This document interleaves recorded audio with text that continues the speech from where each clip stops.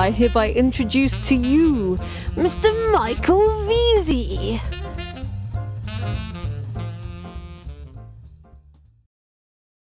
Okay, so ladies and gentlemen, welcome back to the show. I'm delighted to kick off 2017 with one of the giants of Amazon. He's always ahead of the curve and helping those of us behind him to give us a hand up. And that man is Will Tjernlund. So Will, warm welcome back to the show.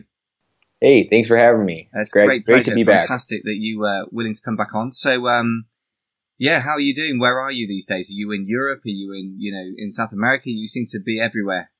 I'm currently in freezing Minnesota. It's the winter is just starting here, so it's getting pretty cold. But I'm heading out on Sunday out to Germany to speak at a conference, then hang out in Portugal for a bit. So I won't be here too long. Cool. That sounds like a good decision. It's pretty similarly freezing in London as well. I can tell you it's not pleasant. So let's talk about how you fund your amazing lifestyle and what you're up to these days. So the big word on the street, at least from you, therefore it's going to be the coming trend in 2017, is all about selling direct to Amazon and using things like Vendor Express and Vendor Central and AMS, all these buzzwords that we've got to learn yet another load of abbreviations and what the hell it means. So first off, just tell us a little bit about why it's a good idea to sell to Amazon. Why do it at all? Because it's new work, it's a new way of doing things. I see it mostly as just inevitable, where eventually Amazon does want to source and sell everything themselves. So if you can get ahead of the curve, if you can get on their side early, it's only going to help you in the future. And so it's kind of like any sort of thing where you're going to do it, whatever, 3 years from now, and you're going to ramp up to do it 3 years from now. But I always come in with the point of view that why don't you just do it today? If you know you're going to have to be doing it in 3 years, why not just be the expert 3 years from now when everyone is forced to do it instead of learning it new when everyone has to 3 years from now? Okay, excellent. Now, what's your thinking behind the statement that it's inevitable?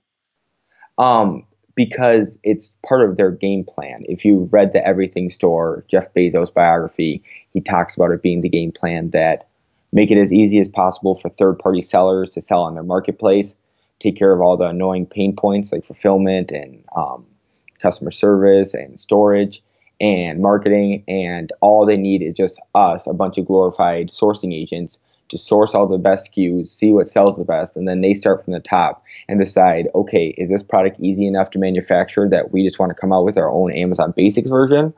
Or do we want to go and work with the biggest brands in this category and source all of their products directly?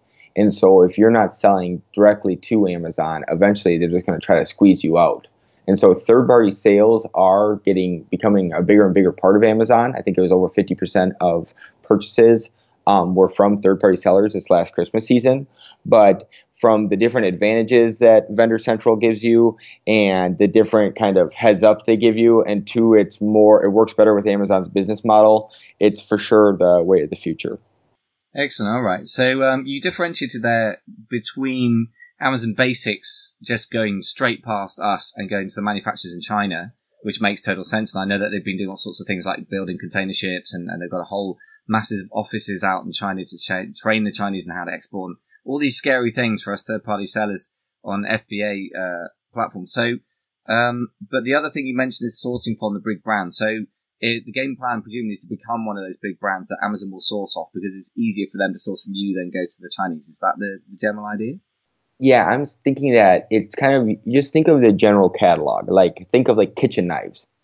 Okay, so Amazon Basics can come out with like a block with like 10 knives in it for $29.99.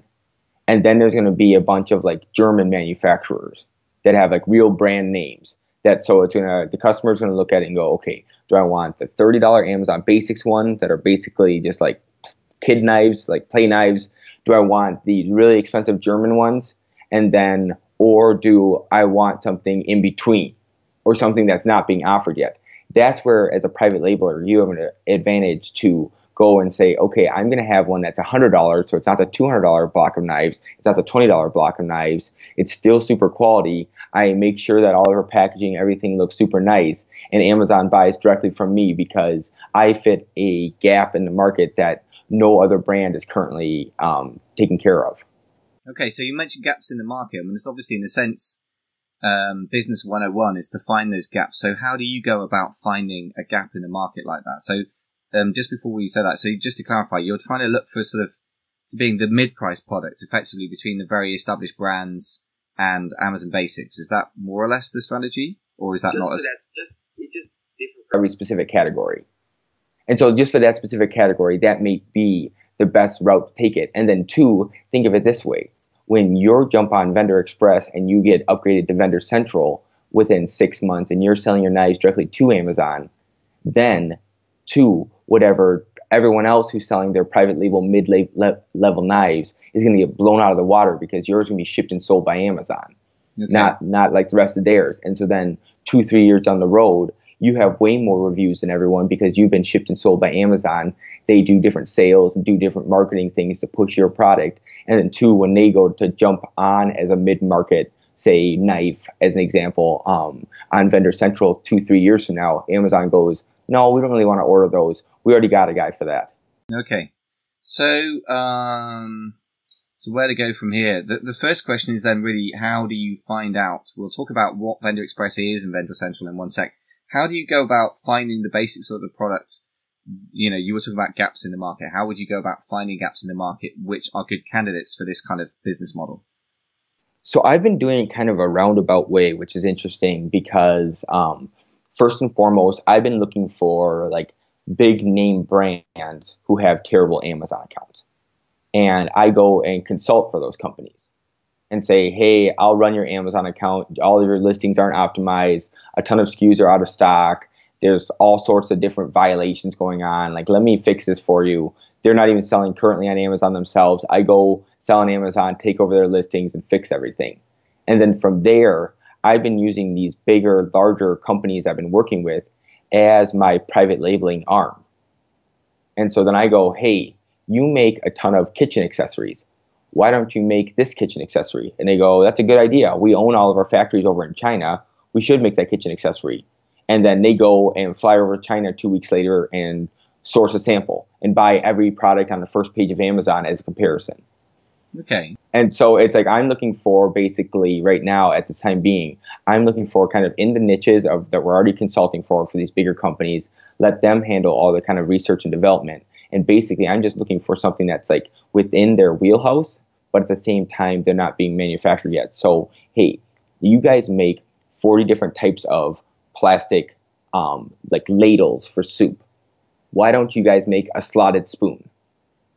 That seems like it's right up your guys' alley. I looked at the market, the revenue to review ratio. So if you use like Jungle Scout, you type in slotted spoon, say it has 10,000 total reviews, but $100,000 total in sales a month. $100 to one review is a pretty good ratio. So I go, okay, there's not too much competition. It's right up your guys' alley. It's just one more SKU to add on, and there's proven sales. It's $100,000 in total sales a month on the first page. There's only 10,000 reviews total, so there's still some opportunity for us to get in there. There's still some meat on the bone. You guys can probably source it cheaper than everyone. So a combination of everything. So it's never like a straight path to how I find these products. It's always like, oh, this keeps checking off the boxes one after another. I'm trying to play devil's advocate, but basically I can't find anything wrong with this niche or this product, so it's worth at least a shot. So the first thing you do is, in a way, try to, I mean, it's a general product picking approach, and you try to pick holes in it, and if you can't, you think it's a watertight product, then basically. Yeah, so like first and foremost, I've really been kind of using my new like revenue to review ratio as kind of a crutch, just to really quickly see where the product is in its life cycle and how mature it is. And then from there, if I can say, okay, it looks like it should be easy to ship. It looks like not, if everyone on the first page is being sold by Amazon already, then I probably am too late to the market. You know, there's a bunch of different things that I kind of check off my list to make sure, okay, this doesn't have anything wrong with it. It seems like it has this upside. There's very little risk. Might as well pull the trigger. Okay, yeah, so high upside, low risk is always the sort of golden thing that we're looking for, isn't it? So what other criteria would you say? So revenue to review ratio is an interesting metric. That's not one I've heard before. That makes a lot of sense. But what other things? Okay, easy to ship makes sense. Have you got any other sort of main criteria that you tend to use for things like that? I prefer if it's a product that I have to explain to people what it is. Like it's that niche down. Okay. So you don't find that that's going to lead to like more negative reviews from people who don't know what the hell they're doing with it? Because I know that that's one of those downsides to an unusual product. Oh yeah, no. So it wouldn't be unusual to the person who's within the niche. Okay. So it'd be like, this is a little tool that's only made for cutting fly fishing rod lines. Nice. And so yes, it's a weird product, but it's just a little piece of metal with a little blade in it. It cost me 50 cents. Guys buy them for $10. No, yeah, they're simple. And yeah, do I sell a crazy ton of them? No, I sell 10 a day. But I have zero competition. I make $8 a unit. It's great. Yeah, that makes total sense. And there's a huge ROI on that. So that makes total sense. And also, yeah, I like what you're saying. That's a very clear-minded way of putting it. So to the person within the niche, it's really clear, or niche, whatever you say, is really, really clear what they're looking for. But somebody outside, you'd have to say, what the hell is that? That's nice because it's not an obvious thing. It's not going to come up on other private label sellers' radar. Makes total sense. So now let's come back to this question of, well, one thing real quick, Mike, two, with the products, it always has to have a very specific keyword that the customer searches for. That's like another thing that's like a mandatory thing because I had a woman recently at a conference come up to me and say, hey, I want to sell these Bluetooth wireless noise canceling headphones that you can sleep in. And I go, okay, now how is the customer going to find that? And she goes, maybe searching Bluetooth sleeping headphones that are wireless. Yeah. And I go, well, no one's going to search that. Let's be real. It's too specific. So like, exactly. And then two, you can't rank for Bluetooth headphone. You can't rank for wireless headphones because all these are going to be super saturated. So like she didn't have a specific keyword in mind that she wanted to target. So she couldn't even do the revenue to review ratio because she didn't even know where she wanted to start. Right. Yeah. Okay. So again, it comes down to really we're searching for keyword niches first and foremost, and then products that fit that secondly. Is that a fair summary? Yep. And so like, I just recently got into climbing, and there's a metal tool that you use to put your rope through called like a gree. Like GRI. All right. Now, no one knows what a gree is. If you're in mountain climbing, everyone knows what it is. Okay. And two, how hard is it to rank for this very specific term, GRI? Yeah. You know what I'm saying? Like no one else is going for that besides me. And so it's like anyone who searches it knows exactly what they're looking for, they want to buy. Anyone who doesn't search it, good, because no one knows it exists. And then two, if no one knows to search it, then that means no private labelers are sitting there nipping at my ankles, searching the same thing, looking it up on Jungle Scout.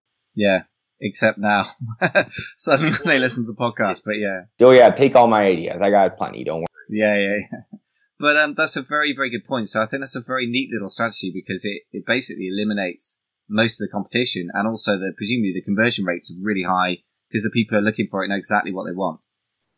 Yep, and it works with U.S. brands really well, where I go in contact to these climbing brands that are U.S. Well, they've been in the niche forever, so they're selling these whatever harnesses for $140 when they sell them wholesale for $40.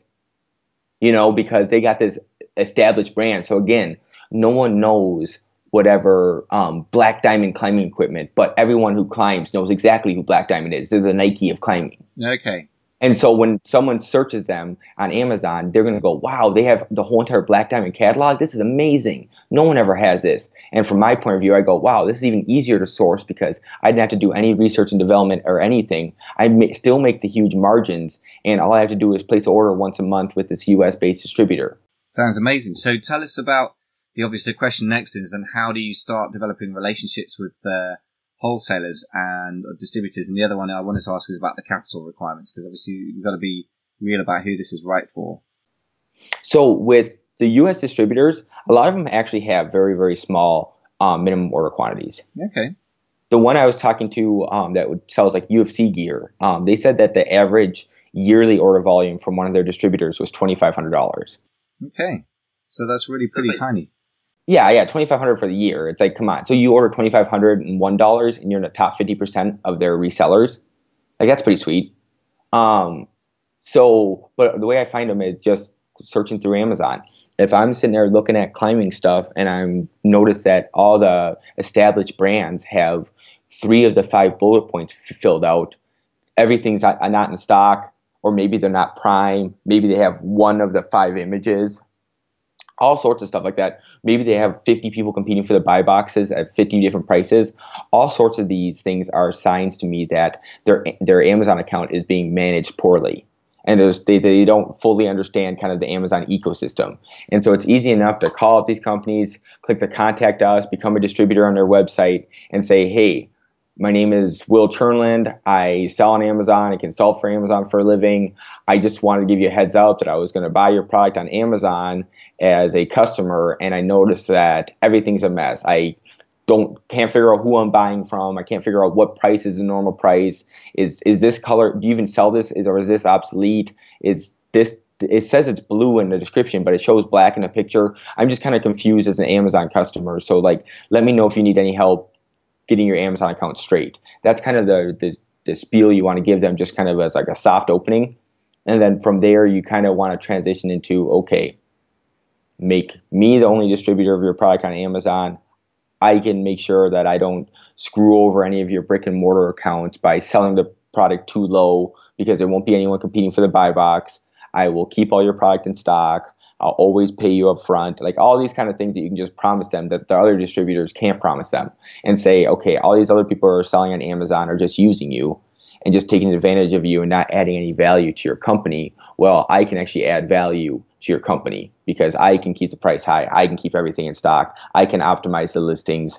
I can make sure that the PPC is set up correctly. While everyone else is kind of out for themselves, I can actually be like a member of your team. And so I'm basically a A+ consultant for this brand, but at the same time, I'm paying them instead of them paying me. Nice. Okay, so that's a pretty powerful proposition. Because obviously, number one, they're getting paid by you, but then also you're right. At least your pitch is that you're on their side, and I guess you kind of are, because if you're protecting their price for starters, I mean that's going to be great for everybody, right? And two, it's in my best interest to make their listing as pretty as possible because I'll get the most sales possible. Yeah. And then two, it's in their best interest too that like, oh, now instead of having 3 bullet points filled out in one picture, now we have 6 HD pictures. They're all zoomable, and the bullet points are all say exactly what we want them to say. And so I put it from the point of view of, with these brands, would you allow your product to be sold in Target or Walmart if you didn't know who was selling it, at what price, or what the packaging looked like? No, you wouldn't be able to sleep at night. Yeah. But instead, this happens every day on Amazon, and you just don't even blink an eye. Interesting. So these big, well, I say big. I mean, actually, as you said, the distributors sometimes seem to be taking pretty small orders, but these established companies, established brands, don't really have much of a clue on how. It sounds almost like they don't understand e-commerce, but they certainly don't understand Amazon, because they'd have a very established way of doing things in stores that's very controlled. I mean, physical stores, and they have a very uncontrolled online presence. So you're basically offering. I'm just trying to think of how to appeal to their mentality. Imagine this from their point of view. Yeah. So you're a mountain climbing company, and you specialize in making the best carabiner out of anyone. So you've been doing this since 1975. And you have 10 people who work in manufacturing, 1 person in accounting, 1 person in HR, and then like 5 people in sales. Each person in sales has their region of the United States, and they call up outdoor shops and mountain climbing shops and say, hey, do you guys want to place an order? Hey, do you want to place an order? Hey, do you want to place an order? And their whole job for 40 years was to get as many accounts under their belt as possible.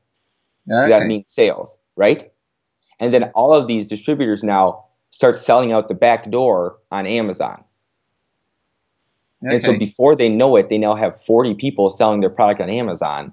They go, hey, we told all of you you only could sell in your stores. We sell on our website and in your stores and nowhere else. Now our products are being available on Amazon. Well, we've been selling to the store for 40 years, so we can't just cut them off. But at the same time, selling on Amazon is actually kind of screwing over our business. Now what do we do? Interesting.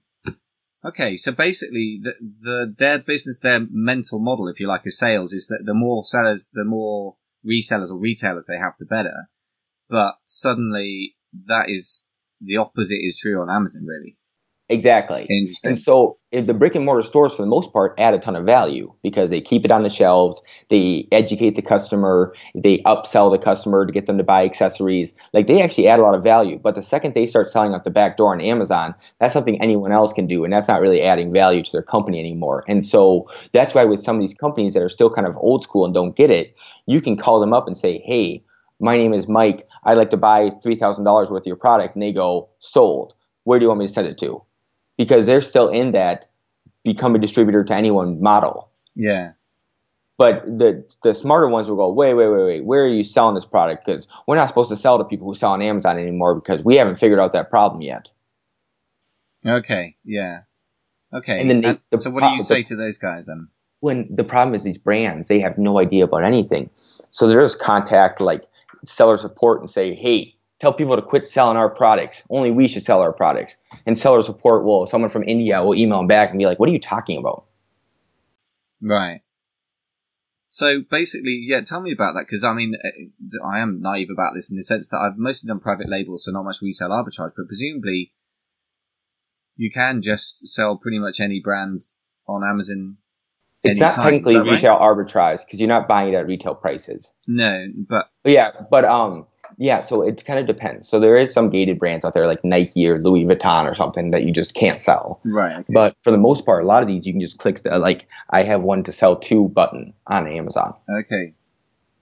And so then you go and then once you it's just every brand's different what they kind of want. But to say if they want no one else selling their stuff, you can go in and actually like gate your brand and go in. I was just filling out the form yesterday. And you have to get like put your U.S. trademark number, your like whatever, your business ID, all this different information that they need to prove that like you're the business owner and blah blah blah. But then from there you can basically